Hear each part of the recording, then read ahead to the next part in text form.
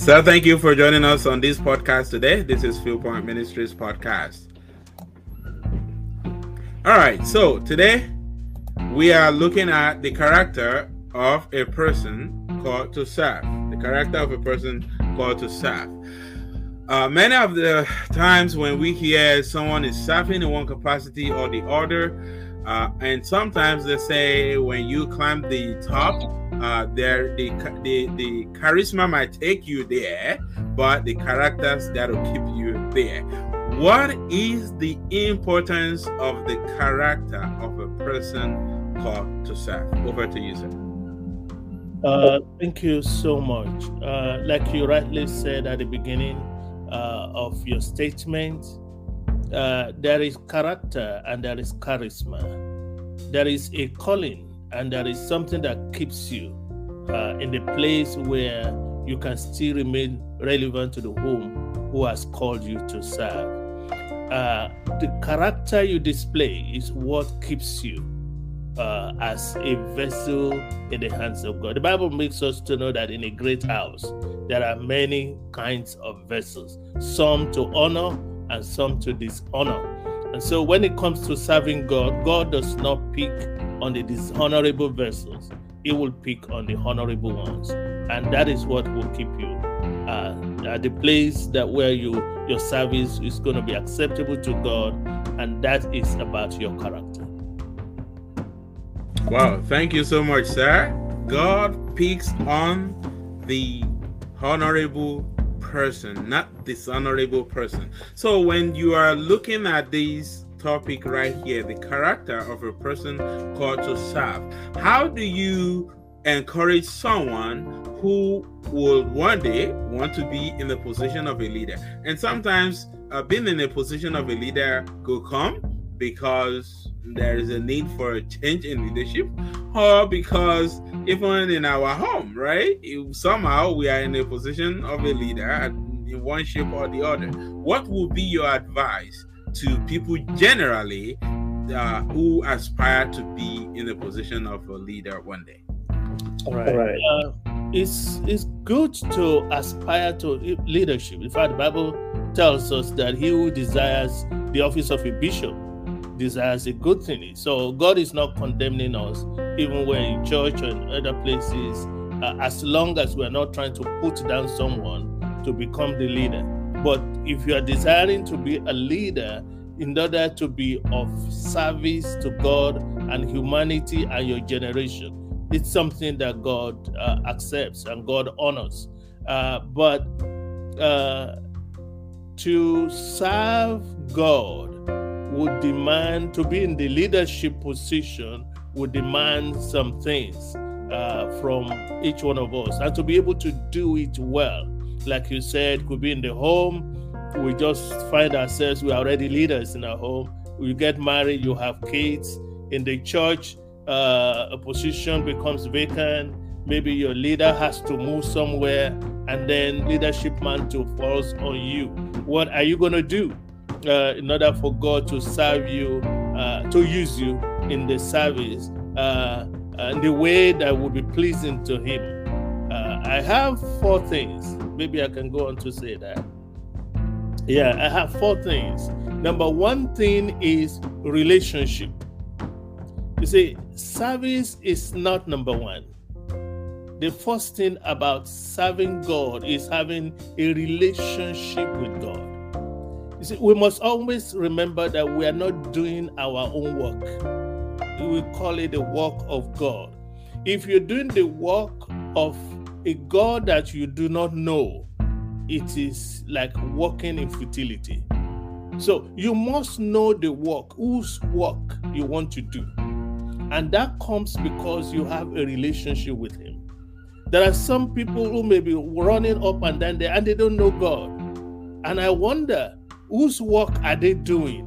Because when it comes to doing the work of God, being of service to God, God tells you what He wants you to do.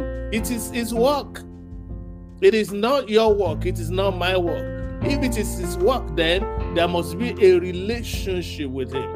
And don't forget when we quoted that you must be a vessel. You must first be a vessel that He has cleaned, that is from the relationship of getting born again, of becoming his own. He's the one that purifies you and makes you that acceptable, honorable vessel. The second thing about serving God, the character that you must display, is that you must be a person that is in constant fellowship with this God.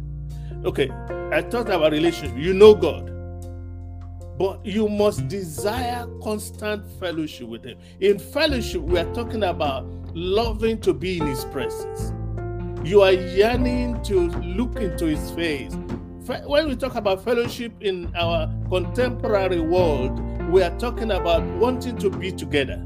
So if fellowship with God is wanting to be with him, it's your yearning. You are singing to him, you are worshiping him, you are praying to him everywhere you are. Your heart is knitted with him. You want him in your and that's going to help you not to be in a place where he doesn't want you to be, or where he cannot be with you. So you want to be in fellowship with him. So number one is relationship. Number two is fellowship. Number three is listening. And I want to say constant listening. If you want to be a person that will serve God, you must be a constant listener. You see, God is so big and his work is so large that it will not divulge to you at one time what you need to know about the work, because the work is in stages. Let's take example of Moses. When Moses was working with him, was listening, God told him at one stand that take your rod, Moses, and strike the rock.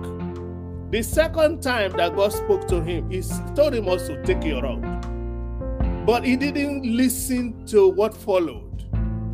Although God told him to take his rod, God told him to speak to the rock. But he didn't hear, he just heard, take your rod. And he just took his rod and said, normally we strike the rock. And he went there and struck the, and sincerely, that's what he thought, because he said, must we bring water for you? So he had thought that he and God were co-equals. So you must be constantly listening. Look at when God led Israel to part the Red Sea, it was Moses' rod. When he led them to part the Jordan River, it was the feet of the priests carrying the ark of God. So it was completely different. If Joshua was not listening, they would have thought, our master Moses led us through the sea by striking the rod. I'm sure Joshua also had a rod, probably. He would have probably touched it, but he listened to God and God helped him. So number three is constantly listening to God. And number four is trusting God. And this is very big, because there are some things God will ask you to do that you will look at it and say, God, do you really mean it? Are you really asking me to do this? Are you sure who you are talking to? Like Moses told God, when God asked him to go lead his people out, he's like, Lord, choose whoever you will choose, not me, because he saw the responsibility too big for his personality. And that's going to happen to any one of us as we walk with God. We're going to see some responsibilities too big for our personalities. But a man that God will use must be someone who keeps trusting God. Because if God is the one that is saying to you, go do it, that means he knows the way to raise up all the help, to give you all the support, be it financial or human resources, and everything that God is going to give to you in order to get the work done. So the man that God will use, even if he does all of these things, he's going to take care of many other things. Because you are constantly fellowship with God, God is going to keep you on track. He's going to keep you on track. So you're not going to go out of the way because you are always in fellowship. He's going to, you can't go that route. He's going to keep you in check at all times. And if you are listening to him all the time, like Jesus said in the book of John chapter 10, my sheep hear my voice and they follow me. He said, others would they not follow.